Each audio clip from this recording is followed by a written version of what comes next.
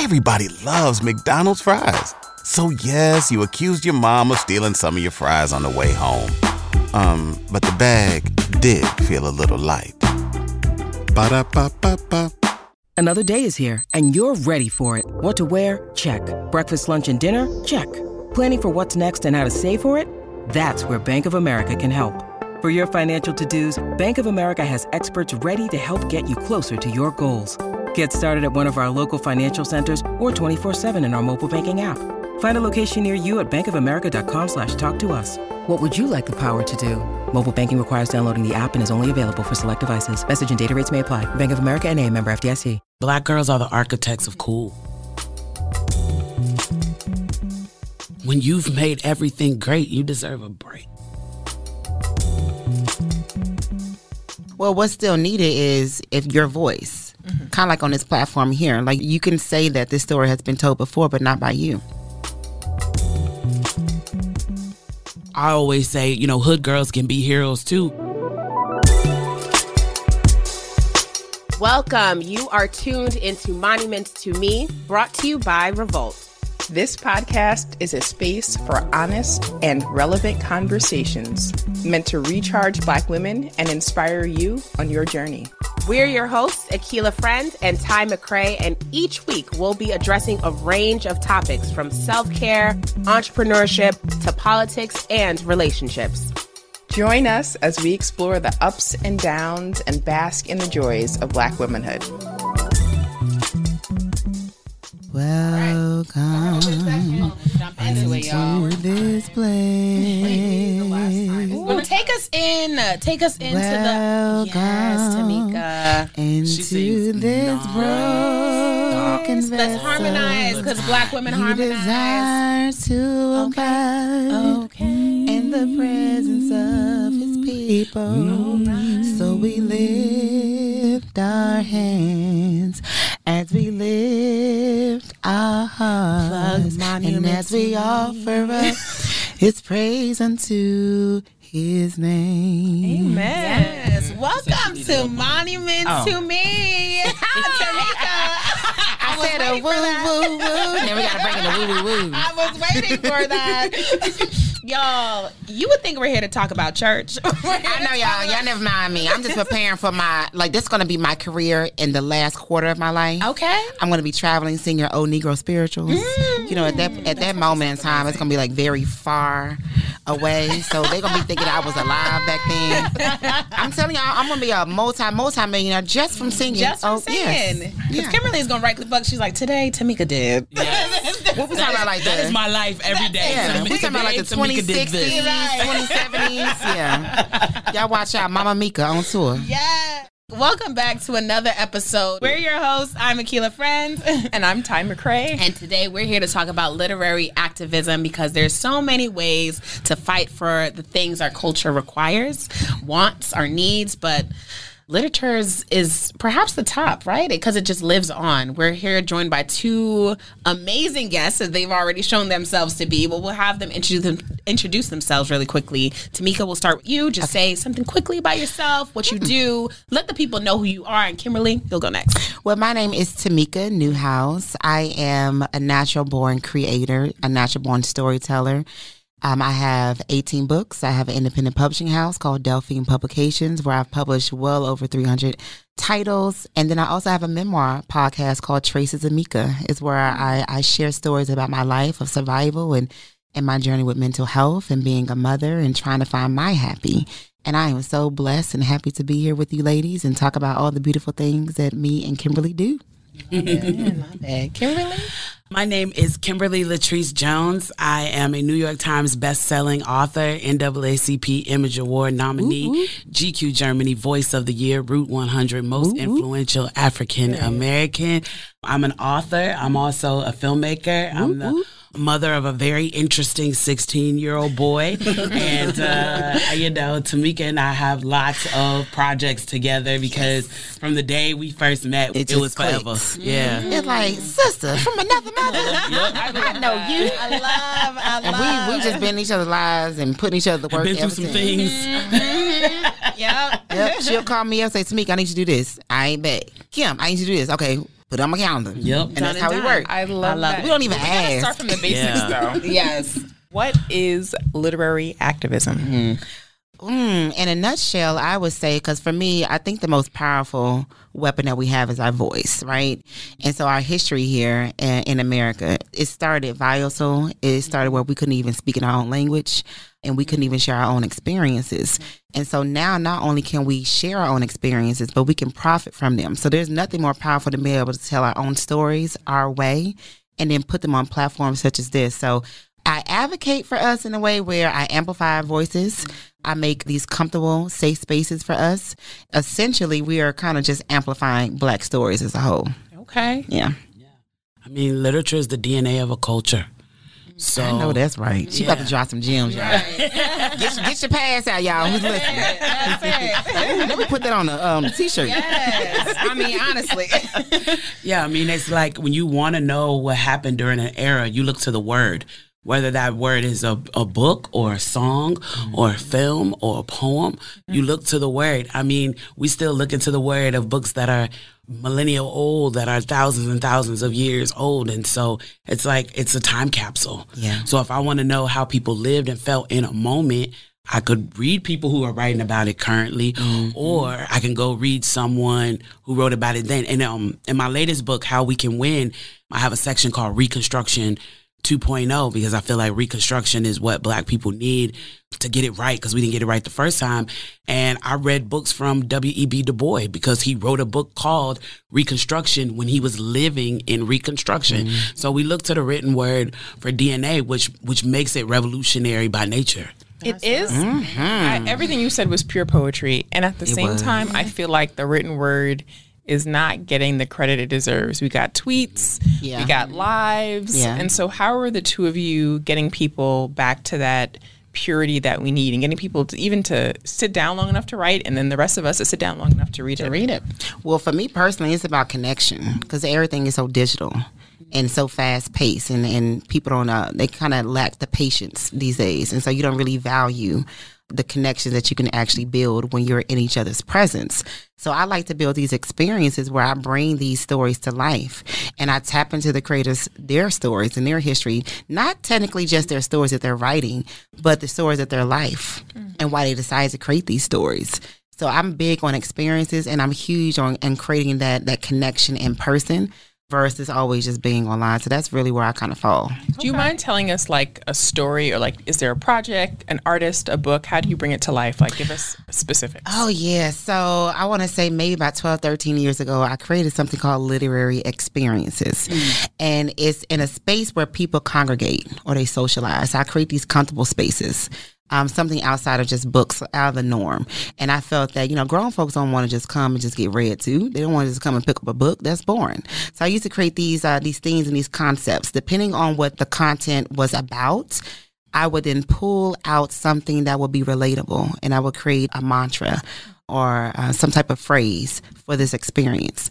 And then I would then implant certain activations that will kind of enhance what I want us to talk about. So if it's about love, I will bring in people that can create conversations around love, products that kind of complement the conversations around love. And it's always going to be liquor and alcohol involved and food, because I love to eat. And I like to feed the souls, like spiritually and physically. So normally I kind of do it in lounges, or, these social settings, so that people can be comfortable, and then connect with the creatives and get to listen to their stories. But then I don't ask those questions. Why did you write this book? And what is this about? And who's your favorite character? That's boring too. I really tap into their experiences, their pains, their joys, what makes them alive, and then some things that they may aspire to be. And I always try to pull that out of them, because there's people in the audience that are listening. They are probably sometimes lost as well, and they need that inspiration. And so when they're able to physically see this person living out something that they have aspired to be, what's more inspiring than that? You're right. Yeah. So that's what I do. And her events are always a vibe, because she be having free liquor. I do. I think we gotta drink and eat, man. You gotta get to it. I feel like, we can't overlook the fact we're Black women hosts, sitting across from two Black women, just literary. And congratulations, ladies, on this. So dope. Congrats. It's been really fun. It's been a guest like honestly. But the power of the word, as you all already described it, is so impactful. I feel like, words are weapons, right? And how can you talk about the fact that, or can you talk about the fact that Black women are specifically positioned, specifically here to kind of use words for combat almost, right? And how do we do that? I mean, Black girls are the architects of cool. Like, nobody has changed the etymology of language more than us. Come on, Kim. So, I mean, we can go down the list. On fleek. Like, just everything anyone says came from a Black family. I'll mess you up. Put your hands together. That's from 1920s jazz slang. Yeah. What? Yeah. And we still using it? Yeah, think about the sentence structure in that, right? Yeah. That doesn't sound like proper sentence structure. No. Put your hands together for the next guest. Now it's universally used as an introduction. But, and so it's so deep. I mean, a 14-year-old Lil Wayne changed the world and told us to say bling, and we've said it ever since. Yeah. I mean, you can watch everybody from heads of state. If you went on a road trip and you didn't stop for a Big Mac or drop a crispy fry between the car seats or use your McDonald's bag as a placemat, then that wasn't a road trip. It was just a really long drive. Ba-da-ba-ba-ba. At participating McDonald's. To people who don't even like Black people, talk about their jewelry and talk about the bling from a 14-year-old little boy from the projects in New Orleans. You know what I mean? So nobody has adjusted the etymology of the English language more than Black Americans, particularly Black women. And so we do have to use it in terms of being on a battlefield. But I like to celebrate the fact that we use it to bring color to life. Like, what's that saying? Being Black is dangerous, but it's lit. Yeah. You know what I mean? It is. It is. And that's thanks to us. We are the architects of cool. We teach people how to be, how to walk, how to dress, how to speak, how to wear their hair, how to sculpt their bodies, how to show up in a space, how to defend yourself, how to fight for liberation. Black women have been the forefront of every movement. It's funny, I got blessed a couple years ago to be on a panel with women who were around during the civil rights movement, and it broke my heart to hear them talk about the fact that they put together the March on Washington and then were denied the ability to speak. Yes. You know what I mean? And so it's just like now people are wondering why we're having this epic battle about Black women expressing themselves and Black women living a soft life and Black women choosing to design life however they want it to be. And that is because when you've made everything great, you deserve a break. Okay. Speak on that.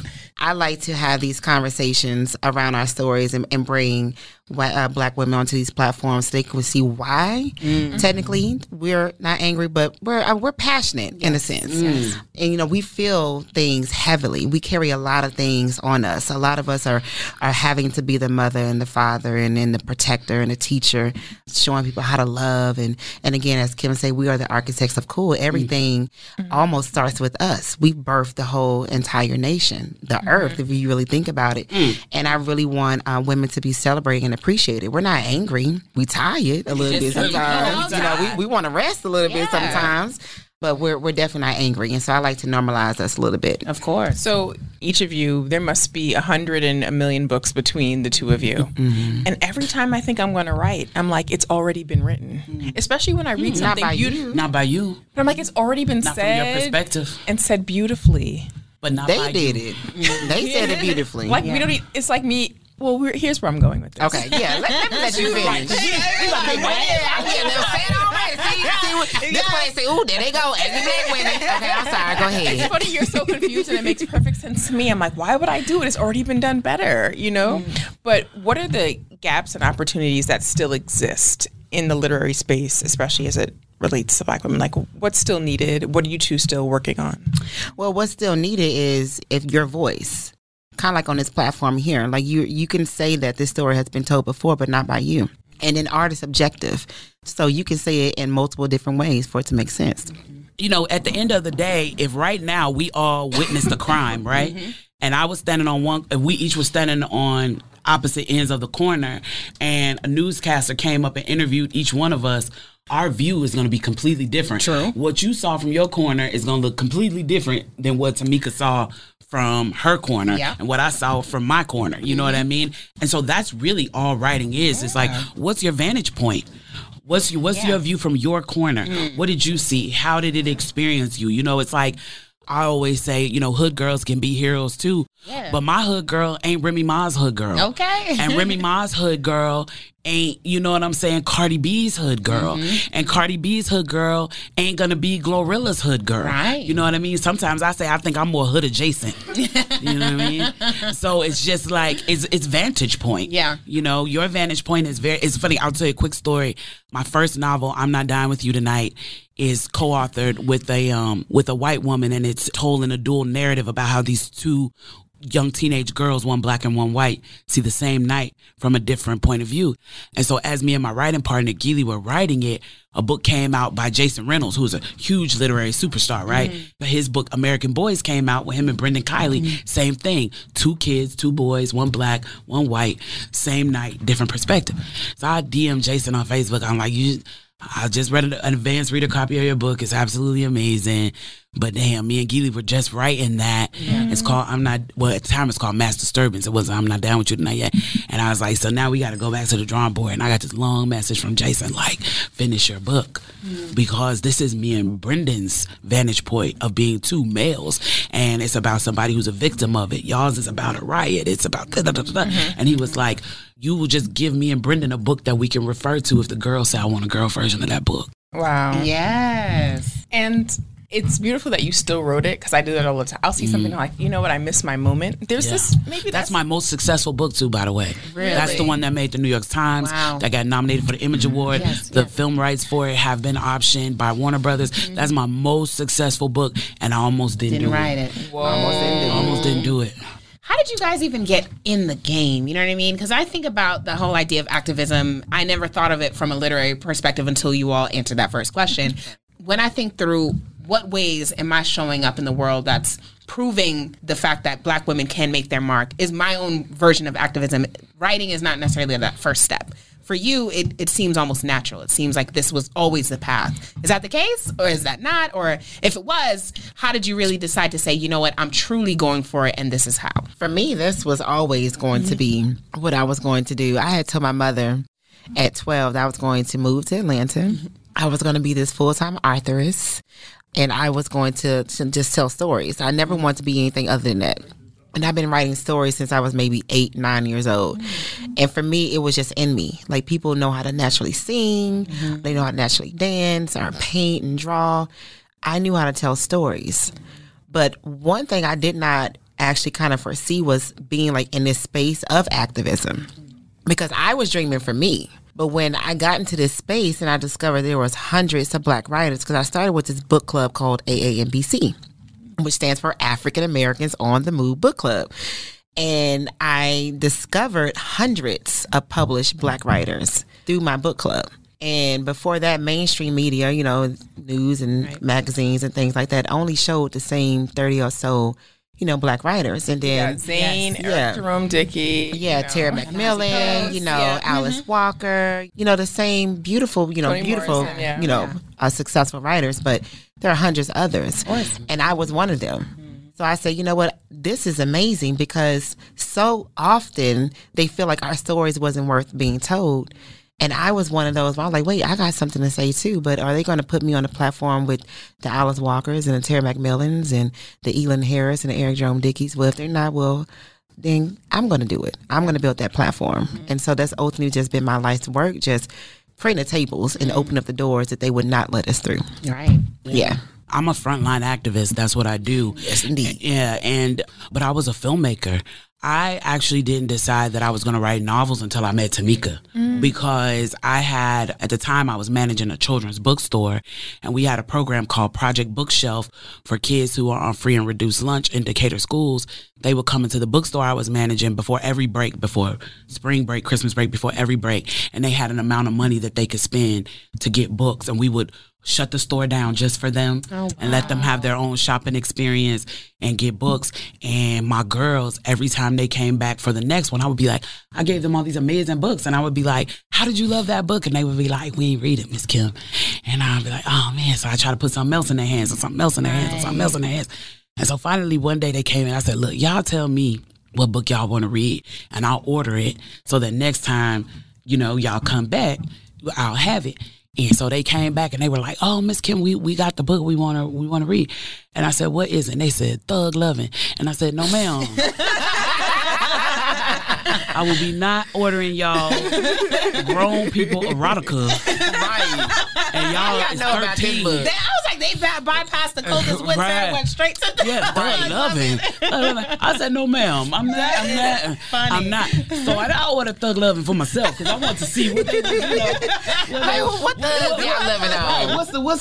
Why y'all want this? Yes. And what I realized, what they were telling me is they wanted to see themselves reflected on the page. For sure. That although I was giving them all of these amazing books, it was books that made it seem as if though being who they are wasn't good enough, that they needed to be aspirational to be something else. And that's where this phrase came from, hood girls can be heroes too. And so I found Tamika's young adult novel, Cookie, and I ordered that for them, and they ate it up. And the teacher over the program emailed me and was just like, they are holding their own book club under the stairs. Like, they're skipping class not to go do anything wild, but to sit under the stairs with each other and have book club about Cookie.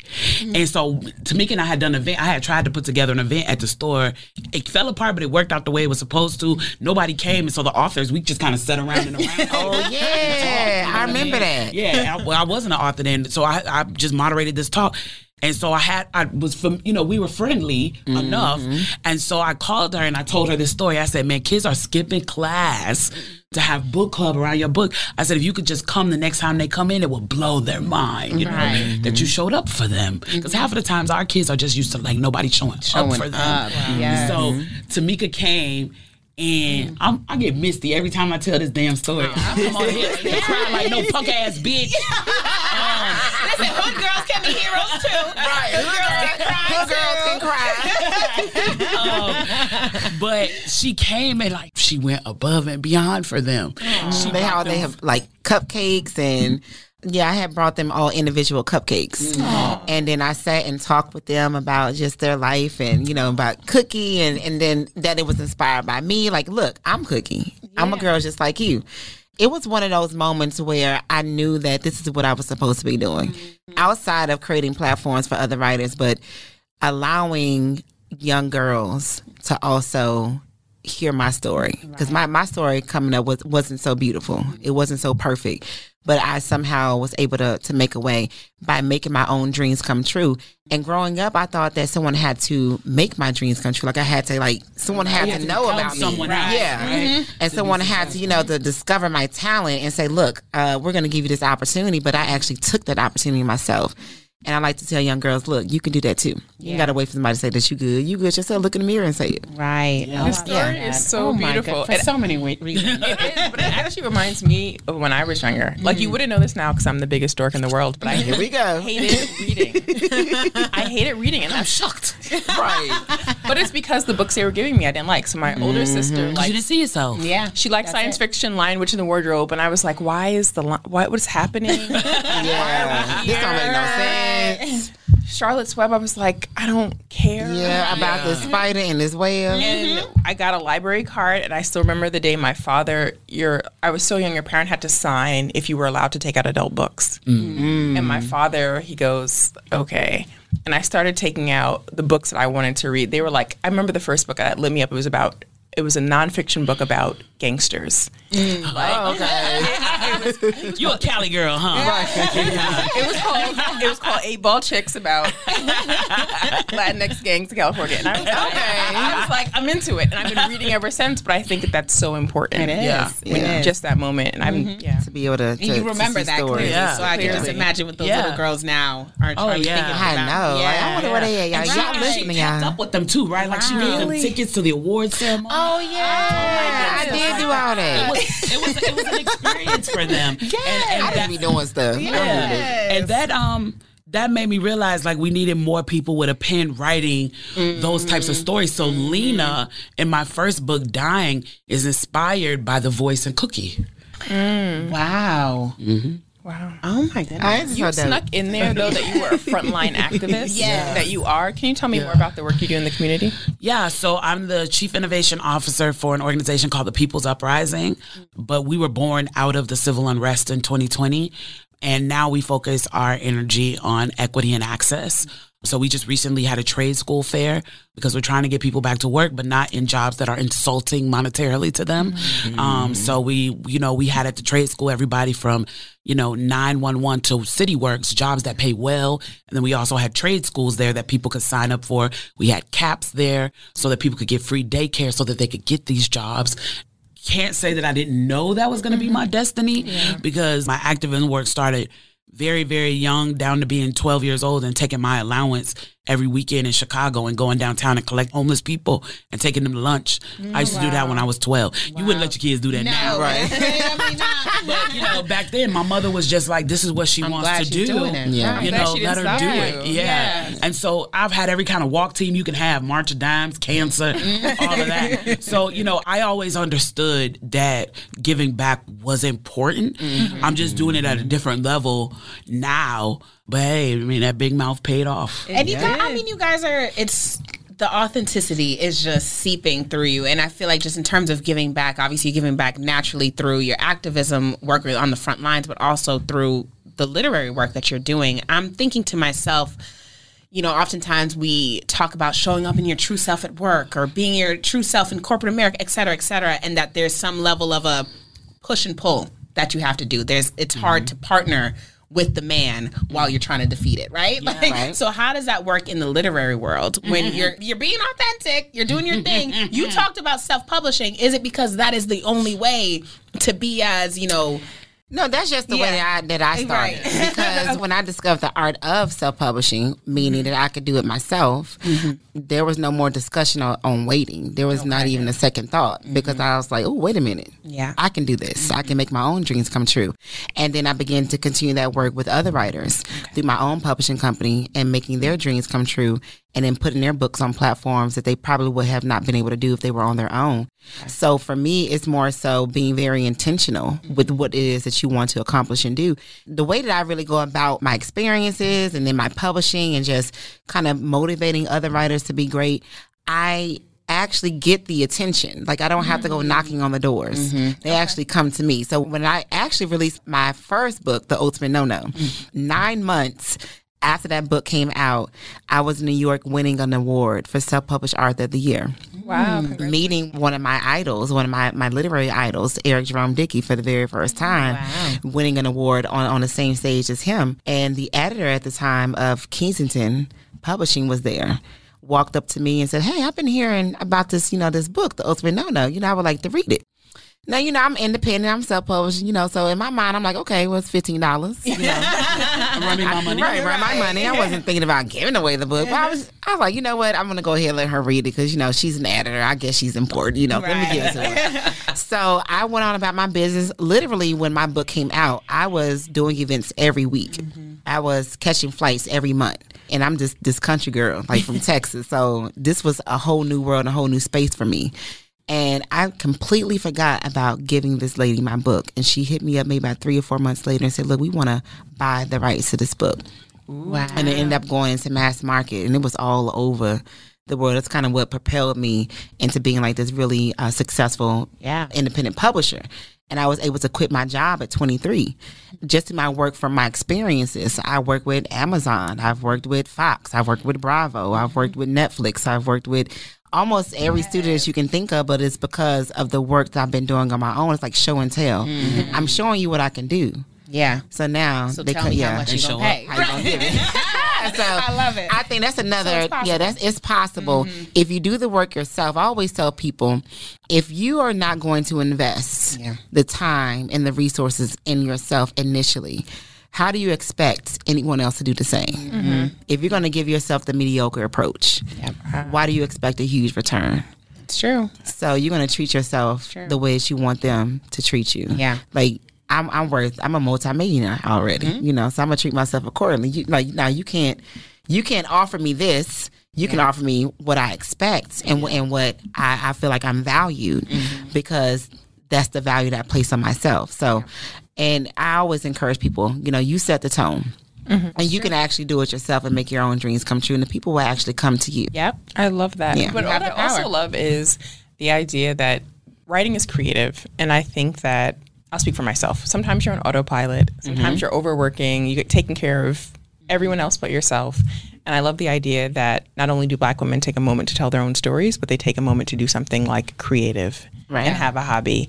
And how has this creative outlet like enriched your lives? How can we encourage some of our listeners to pick up a pen, a paintbrush, whatever it may be?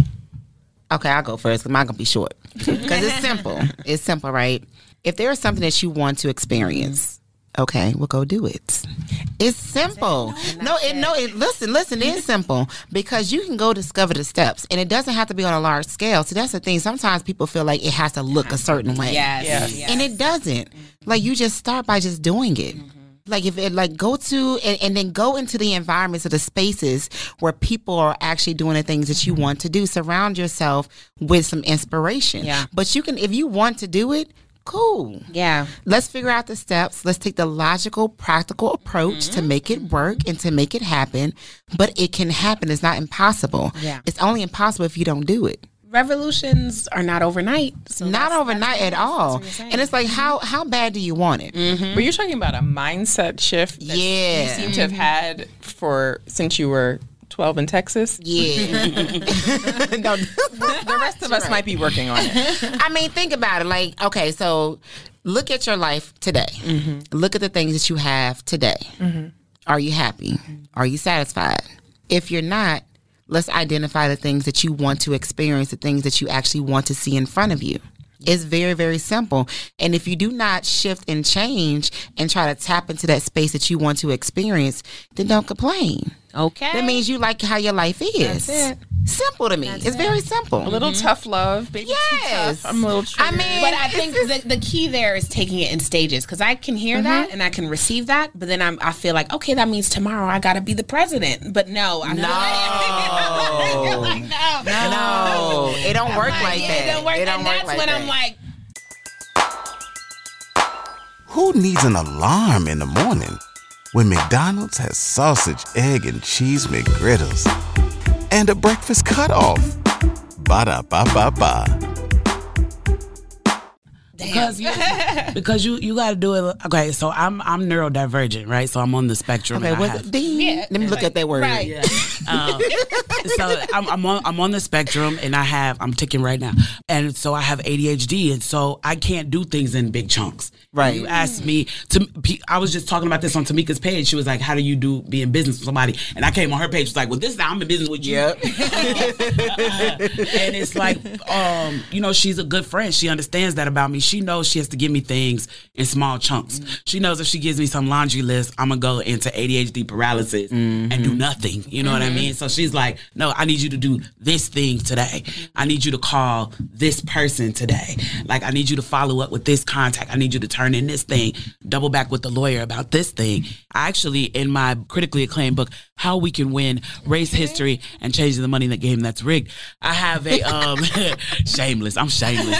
I have a section in there called the 9 Priorities for a Balanced Life. What are they? Do you mind if we give a little bit of it away? No, give it all away. Like, because people still want to buy it because they want to have it tangible. You know what I mean? They're going to reference and go back to it. Exactly. And they are career, home, transportation, relationships, finances, health and beauty, hobby, education, and community. And so what I do is I will I don't have my notebook with me. Right. I will about once a month I'll sit down and I'll write those 9 priorities down. I do the same thing. Yeah, and I will. It's not overwhelming though. I feel overwhelmed. No, not at all. Because what I write is what I have going on in each section, and then I can see where I'm off balanced because I can look at that and say, okay, my hobby is travel, and I can look and see that I have nothing in travel. So I'll immediately then call my assistant and say, Kia, I need to get out of town. Like I need just like, even if it's just 4 days in a cabin with just me, like I need some balance. I need to get out of town. I'll look at finances and say, okay, I haven't balance my checkbook. I still owe this thing to my accountant.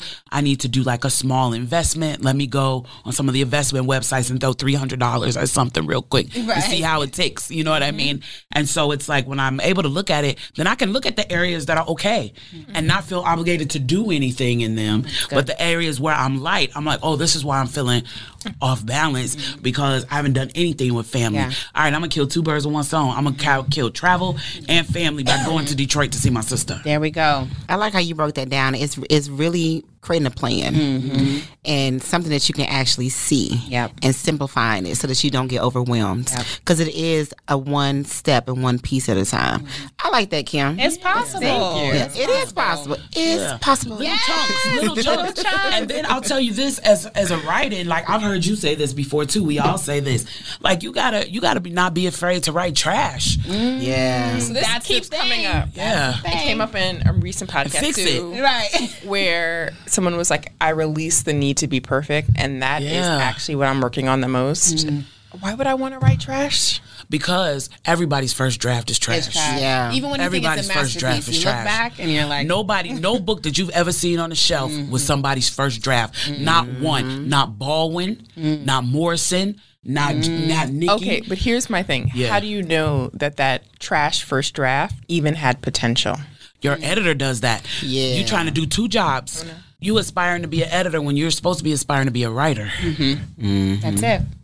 That's it. Yeah, so when you are putting your story together, so you'll have writers that's trying to do all the steps. Oh, people who edit while they you write can't- always yeah, fail. Right. Always. It's almost like your editor is like your doctor. Yeah. Like you're taking now your baby, which is your manuscript, to go get your fixed. monthly Right. checkups. Yeah. And they're gonna let you know, okay, this is good. This is like we need to work on this, work on that. You know, like your editor does that. Yeah. And so when you cannot write and edit your own book, because you know exactly what you're trying to convey and what it's supposed to say, and your editor coming in, no, they're gonna make that. They're going to fix it fix it. because they're the Fix it. consumer in a sense. And that's what makes even Yeah. that thing that you're saying about all the different aspects that much more important. It's like almost the editor is your ability to reflect, right? Yeah. They're reflecting for you. They so then reflect for how you. does that make it in this overall industry? We're talking to two literary writers, but you're two out of so many people that are out here, right?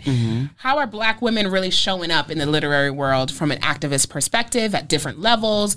If they're not, how can they? What are the barriers? Just what's going on in that world? Writing is activism, though. Okay. You don't have to do anything additional. You are documenting your culture's history. Yep. Okay. You are. People forget, like, people talk about the Black Panthers, but they don't actually really study them. Because if you actually really study the Black Panthers, they had a staff artist who made all of their paintings. You look at the way they dress, they use fashion as a statement. The afro, the black leather jackets, the tams. You know what I mean? Like, they had writers who wrote their version of the story. Like, they understood that you have to be in every piece of it. So if you are writing Black, keep in mind, for centuries, our stories were being written by someone else. The canon for Black writers is wide open because we didn't contribute to the canons for our canon, especially not foundational Black Americans, for a very long time. So it is a revolutionary act. Just to tell your story, even if your story is about a Black princess who dances in flowers. Yes, right? That's refreshing because you think of every industry, obviously you write, there's writers, but then there are also the distributors, there's this or that. For you to just say writing is enough, that's, And that is a part of activism because there's so many people that I admire, much like yourself, who are frontline activists. And I know that is not my journey right now. And so I actually sometimes feel bad. Like I'm not doing enough, I'm not doing enough. And your reminder today that your participation in cultural movement and your participation in resistance can look so different. And it can be anything artistic. It can be documenting. That was just a reminder I needed. Look at the platform that you are on. You're not giving yourself enough credit. Ain't y'all on Revolt? Ain't that owned by Black men? Right. How did you get here? You doing something right. But you follow I'm not going to name names, and because social media makes them also quite famous, and rightly so. Like, these are people who are in the front lines. They're so brilliant and eloquent in the words come out of their mouth.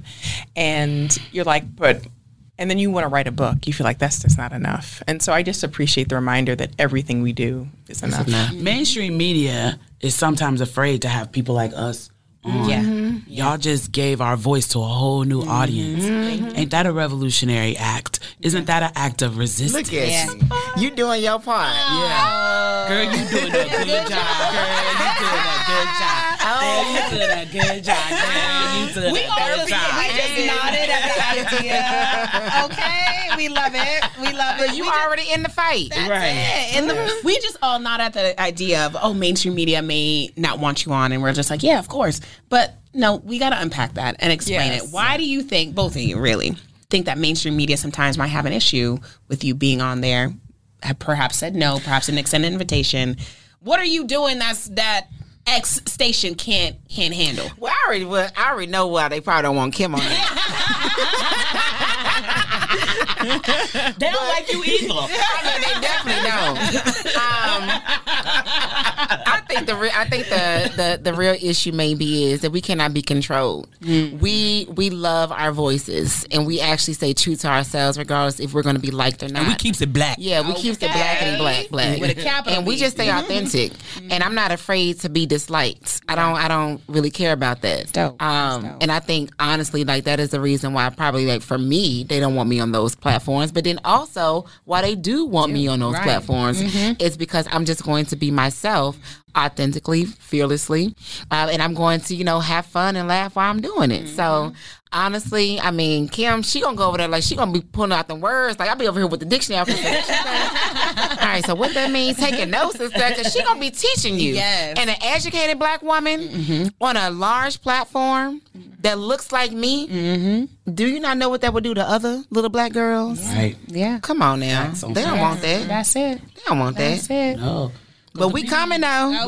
But we be there anyway, and guess what? It be acts of resistance that get us there. Yeah. When I think about every big platform I've been on, truthfully, when I sit here and think about all the spaces in which I've been on, where people are like, "Oh my God, you were on this show," it's all been black. It was Trevor Noah, black. CBS This Morning, Gayle King requested me. Breakfast Club, black. Diddy always gonna make sure I'm doing something with anything Diddy. I've been on Revolt. He put up a bunch of billboards of some of my quotes for Ciroc. Like, all of that. Steve Harvey has had me on a bunch of times.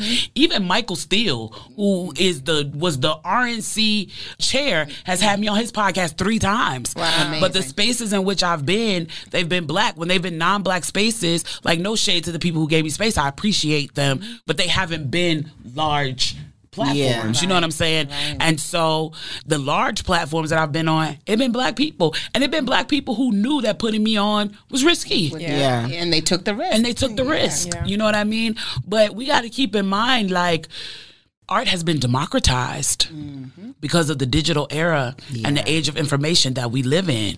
So you can't gatekeep a Tamika Newhouse anymore. No. You can't gatekeep a Kim Jones anymore. Yeah. Because too many of the homies got platform like this. Yep. You got too many people like Diddy who's creating his own pathways. You got too many Tyler Perrys. You got too many Revolts. You got too many all these spaces. Yes. You know what I'm saying? You got Drink Champs. You got Carisha Please. You got the range. You got range. Yeah. Yeah, you have all these spaces, and even if my phone is as tapped into the world all day, every day. All I got to do is go live and go up and talk. And talk. Yeah. So it's harder now for them to gatekeep us. Yeah. Because 30 years ago, they would figure out how to shut you down, or they would bring you on just for the sake of divisiveness. Yes. We see a lot of Baldwin interviews. We see a lot of amazing James Baldwin interviews, but they brought him on to ruffle feathers. Now, he came, showed up, shut it down, did what needed to be done, but it wasn't like they was inviting Baldwin because they was in love with him. Right. It's not like they was inviting Muhammad because they was in love with him. They brought them on for ratings. Yes. So it's up to us to just take that and spin the narrative to capitalize on our own game. Can we shift gears a little bit? Yeah. So we're talking about creativity. We're talking about writing, being an artist, and activism. Those are things that if I thought about recently, I'm like, you are signing up for like a mission of poverty. You're signing up now. I know where you going with this. Okay. We got monies. Yeah. We ain't that broke. We multi-thousandaires over here.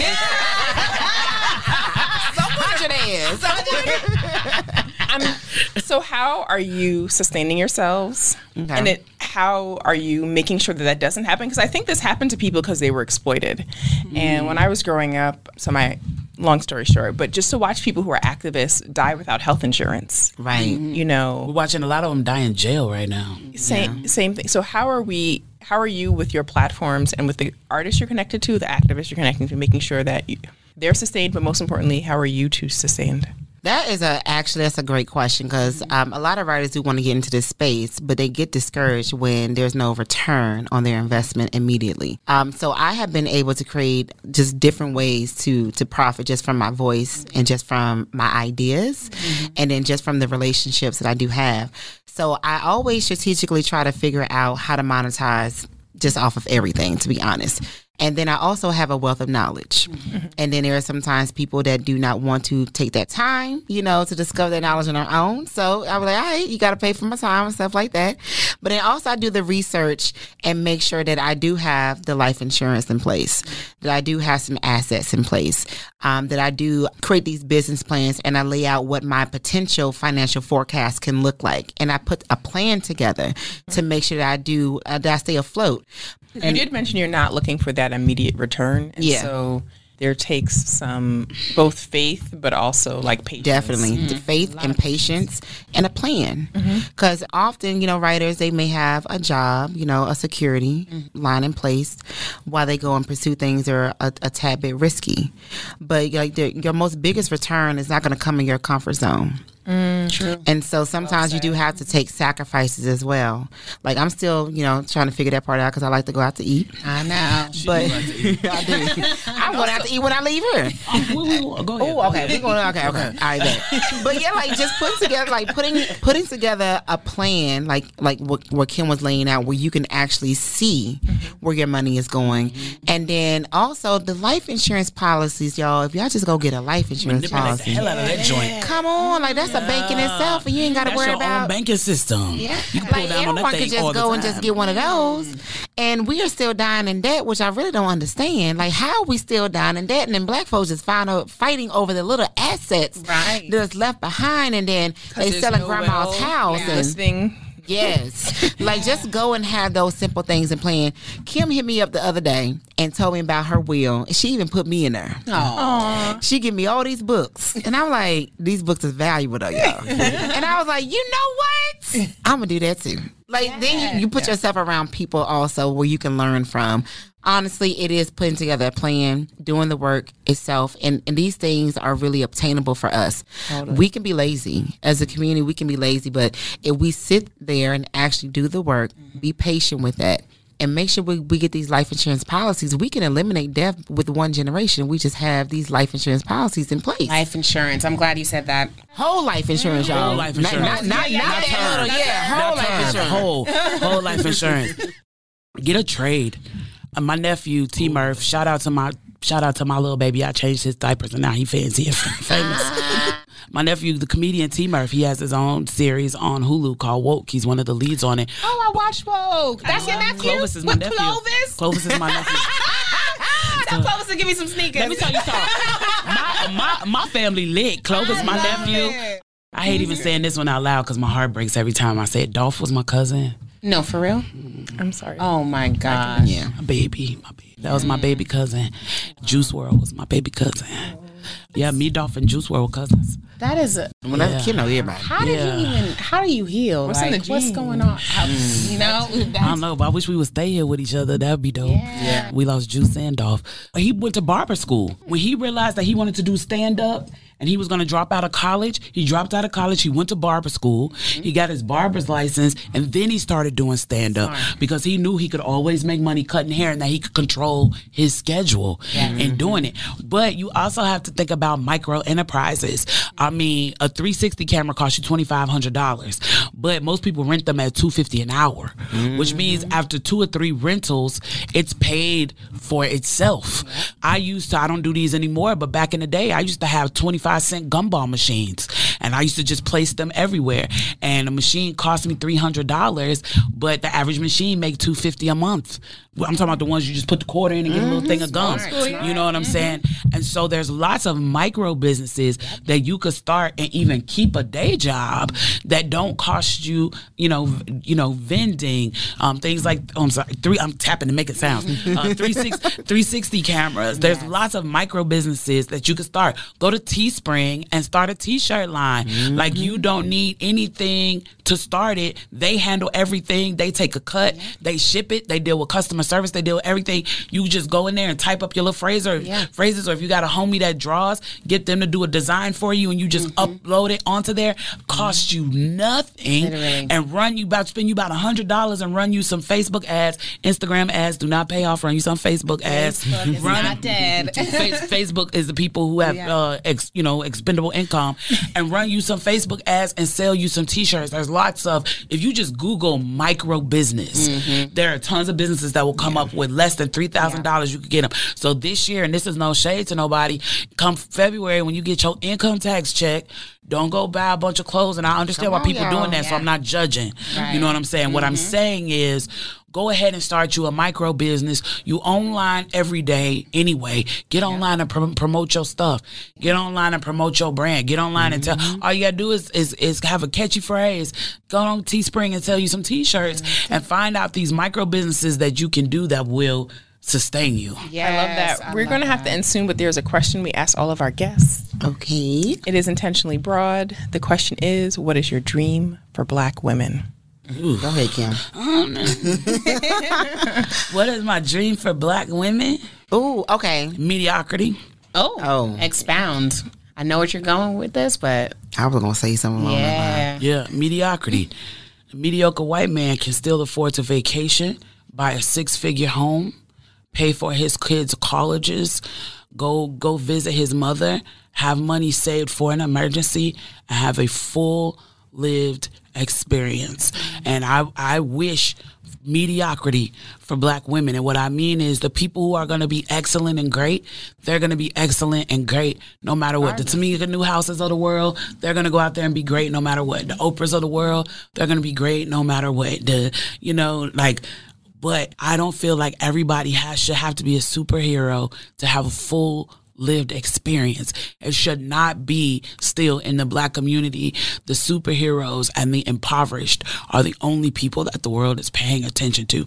I wish that there's a Black woman out there who just wants to raise a good family and be happy and vacation with her husband and enjoy spending time with her kids and go to Hawaii with her homegirls in January. But when you do tap in with the activists because they don't like you on the island, and you got to do something for them when you get there, who just wants to be, and that she understands that there's value in that she does not have to be a superhero to have impact on this world. How many of our grandmas, the world will never know their name, but the legacy they left on us is formidable. Amen. Yes.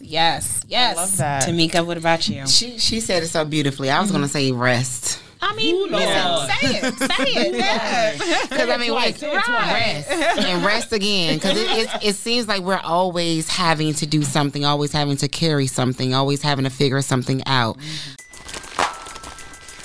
Everybody loves McDonald's fries. So yes, you accused your mom of stealing some of your fries on the way home. But the bag did feel a little light. Ba-da-ba-ba-ba. I'm always having to save someone. Honestly, sometimes we do want to rest and not feel guilty for that. And then be loved on a little bit. Yeah. Because sometimes we're doing too much of the loving. Yeah. And we're kind of giving away so much of our energy and so much of our time, and we give ourselves the crumbs. So love and rest is what I want. Love for myself too, yeah. Love and rest and mediocrity. That was beautiful. Thank you both. Yeah, that was good, y'all. That was good. Yes, tell the people a little bit more about where they can keep up with you, because I know they will. They would want to. Well, if y'all are in Atlanta, Georgia, Kimberly and I are opening up a flagship location called Lit Diaries. It is a creative space where we're going to have so many conversations such as this, and we're going to bring in so many influential creatives It's going to tap into these communities. We're going to store. Yeah, we're going to have a store. We're going to have a merch line. We're going to have creative wellness programs. But it's called Lit Diaries, and we're currently accepting donations. Okay. So if you go to ourlitdiaries.com, you'll be able to donate to the cause. Our, like OUR? Yep. Yes. R. Yep. Because when there's multiple lit diaries, Yes, that's all of our lit diaries, you know. Yes. And then for me, you can go to my website, Tamika Newhouse. Everything is my name. It's TAMIKA Newhouse. Like I bought a new $1 million house. Okay. And everything will connect you from our social media. I have a documentary that's coming out later on this year around Thanksgiving. It's called Traces of Mika. So it's a visual memoir, and it's an adaptation of my memoir podcast, which is called Traces of Mika as well, where I have 2 seasons on there, and I talk about everything under the sun, from motherhood, sexuality, to mental health, to parenting, to dreaming, to finances, to forgiving your family, to trauma. All that jazz is on Traces of Mika, which is streaming, y'all, on every single platform. So go check that out, get inspired, and then tell your story. Yeah. Tell us about the traces of who you are. Love Beautiful. It. Just real quick, Lit Diaries, is there a time frame from when folks can expect to? Before the end of the year, we're actually going to be opening up our doors. Okay, so nice. if y'all go to the website and subscribe, you'll be brought up to speed when we do our opening day. Beautiful. And y'all can come and celebrate with us, get some books, and of course drink and eat, because I like to drink and eat, y'all. I love it. Love to drink and eat. Yeah, you can follow me TikTok and Instagram. I'm Kimberly Latrice Jones. You can also go to my website, which is Kim Jones Writes, www.kimjoneswrites.com, and on there it links you to everything, my YouTube, my all that jazz. But I always have to big up this because I'm a fan of Blackness. Please follow me on Fanbase. On Fanbase, I'm Kimberly Latrice Jones. We need to go over there and support Isaac. Yes, we do. Yes. And I actually I supported Fanbase too. I did like a little investment. Not a big one, but still a little something. Yeah, a little something. Yeah, just a little something. Because I think we need our own platform, and we need to be able to profit for our own content. And too many other creatives, they steal our content, and that goes viral. Yes. But again, we always are the architect of cool. Like And they got me shadow banned to death on all the apps except for Fanbase. We've noticed that with certain hashtags that have the word Black in it. Yeah. Okay. It ends up being shadow banned for one reason or another. So I love that you guys are doing that. Tune in for more Monuments to Me. Ty and I are definitely going to have to try our best to recap this amazing discussion. This was great, y'all. Thank you for coming. Thank y'all for having us. Yes, this is beautiful. Now that's a wrap for our guests, but not for our episode. Keep listening as we share our insights and all our thoughts on what we just discussed. So you know what, Ty? Let's hop right into it. This is MTM Reflections, where we debrief our segment. We talk about the guests, we talk about our own opinions, and we talk about some facts on these topics that we know are super important to you, to us, and to the culture. Woo! Don't you feel refreshed? Don't you feel like a Black queen? Don't you feel like you got to see Woman King 5 times over after this episode? Literary activism, I never knew that phrase existed, but after speaking to Tamika, after speaking to Kimberly, I'm like, I feel like need to coin that phrase, because that is them in a nutshell, right? I say this after almost every podcast, that talking to the guests changes me so much, and I'm getting so much out of just meeting these amazing Black women. But this was another beautiful, beautiful example of that, of 2 women who are just doing amazing things in the world. Amazing things in the world. I am so impressed. Don't get me wrong. I was never that kid that wanted to go to Barnes and Nobles on a Saturday afternoon or things of that nature. But at the same time, I always felt the intensity, felt the importance of reading. I loved, that was kind of my favorite subject in school, and just to see the people behind the pages and to see how passionate they are about really not only lifting us as a people, but just really lifting Black youth is so beautiful to see. And just in addition to just being powerhouses individually, the way that they kind of lifted each other up throughout their journey. I'm like, it's possible, y'all. It's possible for everyone to win. It's great. Yeah, there's this quote that the conversation reminded me of. The quote says, "Every act is a political act." Mm-hmm. And this conversation reminded me that just writing, expressing yourself and putting it out in the world is a political act. And even if you when you do it years later, like these cultural artifacts are going to, document what Black life was like, what life was like for Black women. And I want to have a writing practice. I don't want to do it with like the future in mind, but I think it's motivating to me just based on my personal politics to write and to have this writing practice because it's inherently political. And it's a reminder that my voice matters. I mean, I read amazing authors and I'm like, well, there's no need to write because like James Baldwin already did it. Toni Morrison already did it. These two are a reminder that everyone's story does matter. And I hope our listeners took that away. They literally just emphasize the fact that it's different because it's your perspective. But I want to delve into that, though. Like, I know it because it just sounds great. The idea of it being activism, you saying like it's a political act. Why, though? Like, why is it that deep? Like, outside of what Tamika and Kimberly said. Because you're telling your own story. You're not giving that power away to anybody else. And so you're valuing your own story enough to write it down. You're honoring your own story and your own journey enough to put it out there. Yeah. Just like this podcast is a place where Black women tell stories with and about other Black women, me writing takes it an even step further where I write about myself. I'm not letting anyone else do it. It's not going through anyone else's filter but my own. And it's really honoring that my perspective is valuable and unique and deserves to be, shared with others. That's the key piece, I think, for me, too. And that next step deserves to be shared with others, because for me personally, I do have a journal practice. Like every week I have a prompt, right? And I like kind of just free flow write my thoughts to that prompt. And really it just gets tucked away in my book of like, or little shelf of diaries and journals and whatever. But that's just more of a way for me to just like keep present some of the things going on in my life, but really from a lens of this prompt, i.e., what was your favorite memory? What was this? What was that? But I think the next step is what they're saying and what you're talking about. The political aspect of it is sharing it then with the world, and having that importance or feeling that it's important that someone else needs to read it, and someone else needs to connect with it.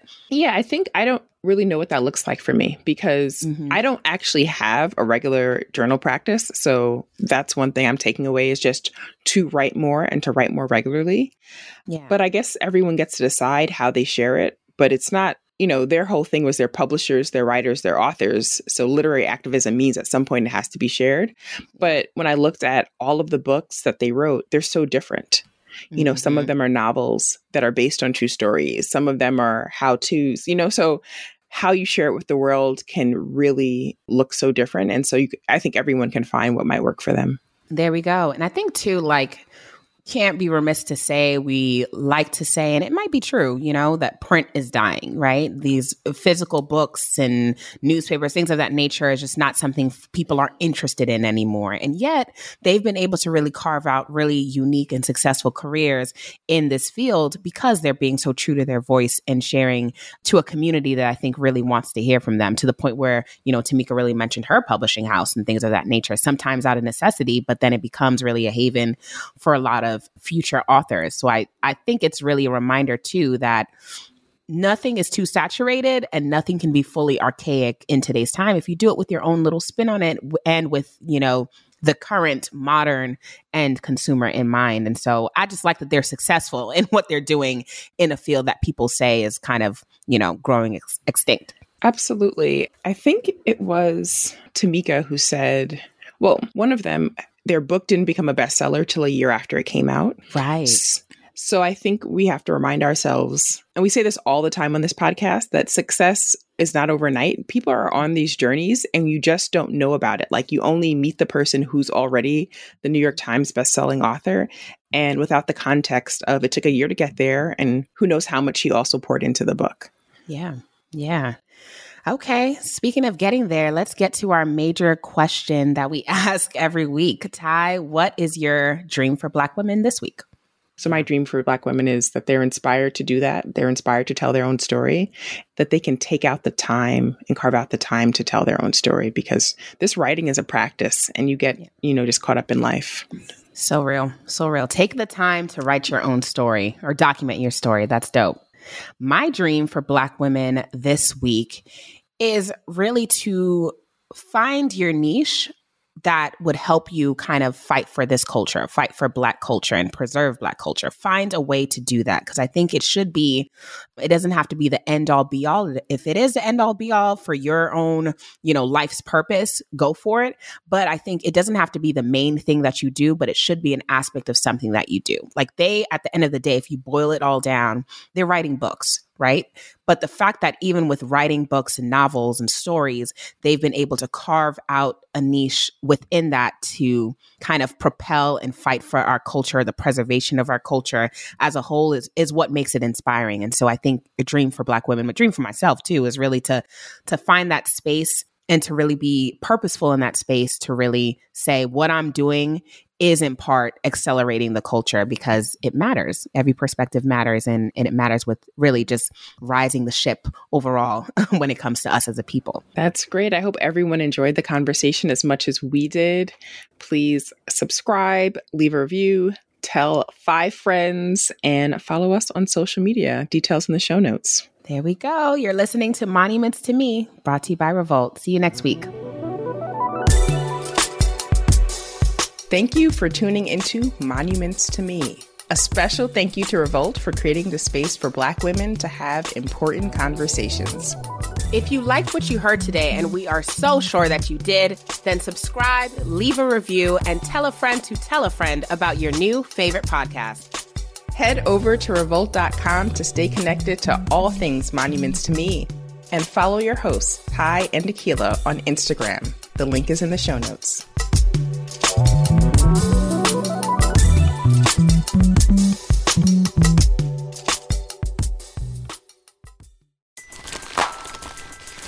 Everybody loves McDonald's fries.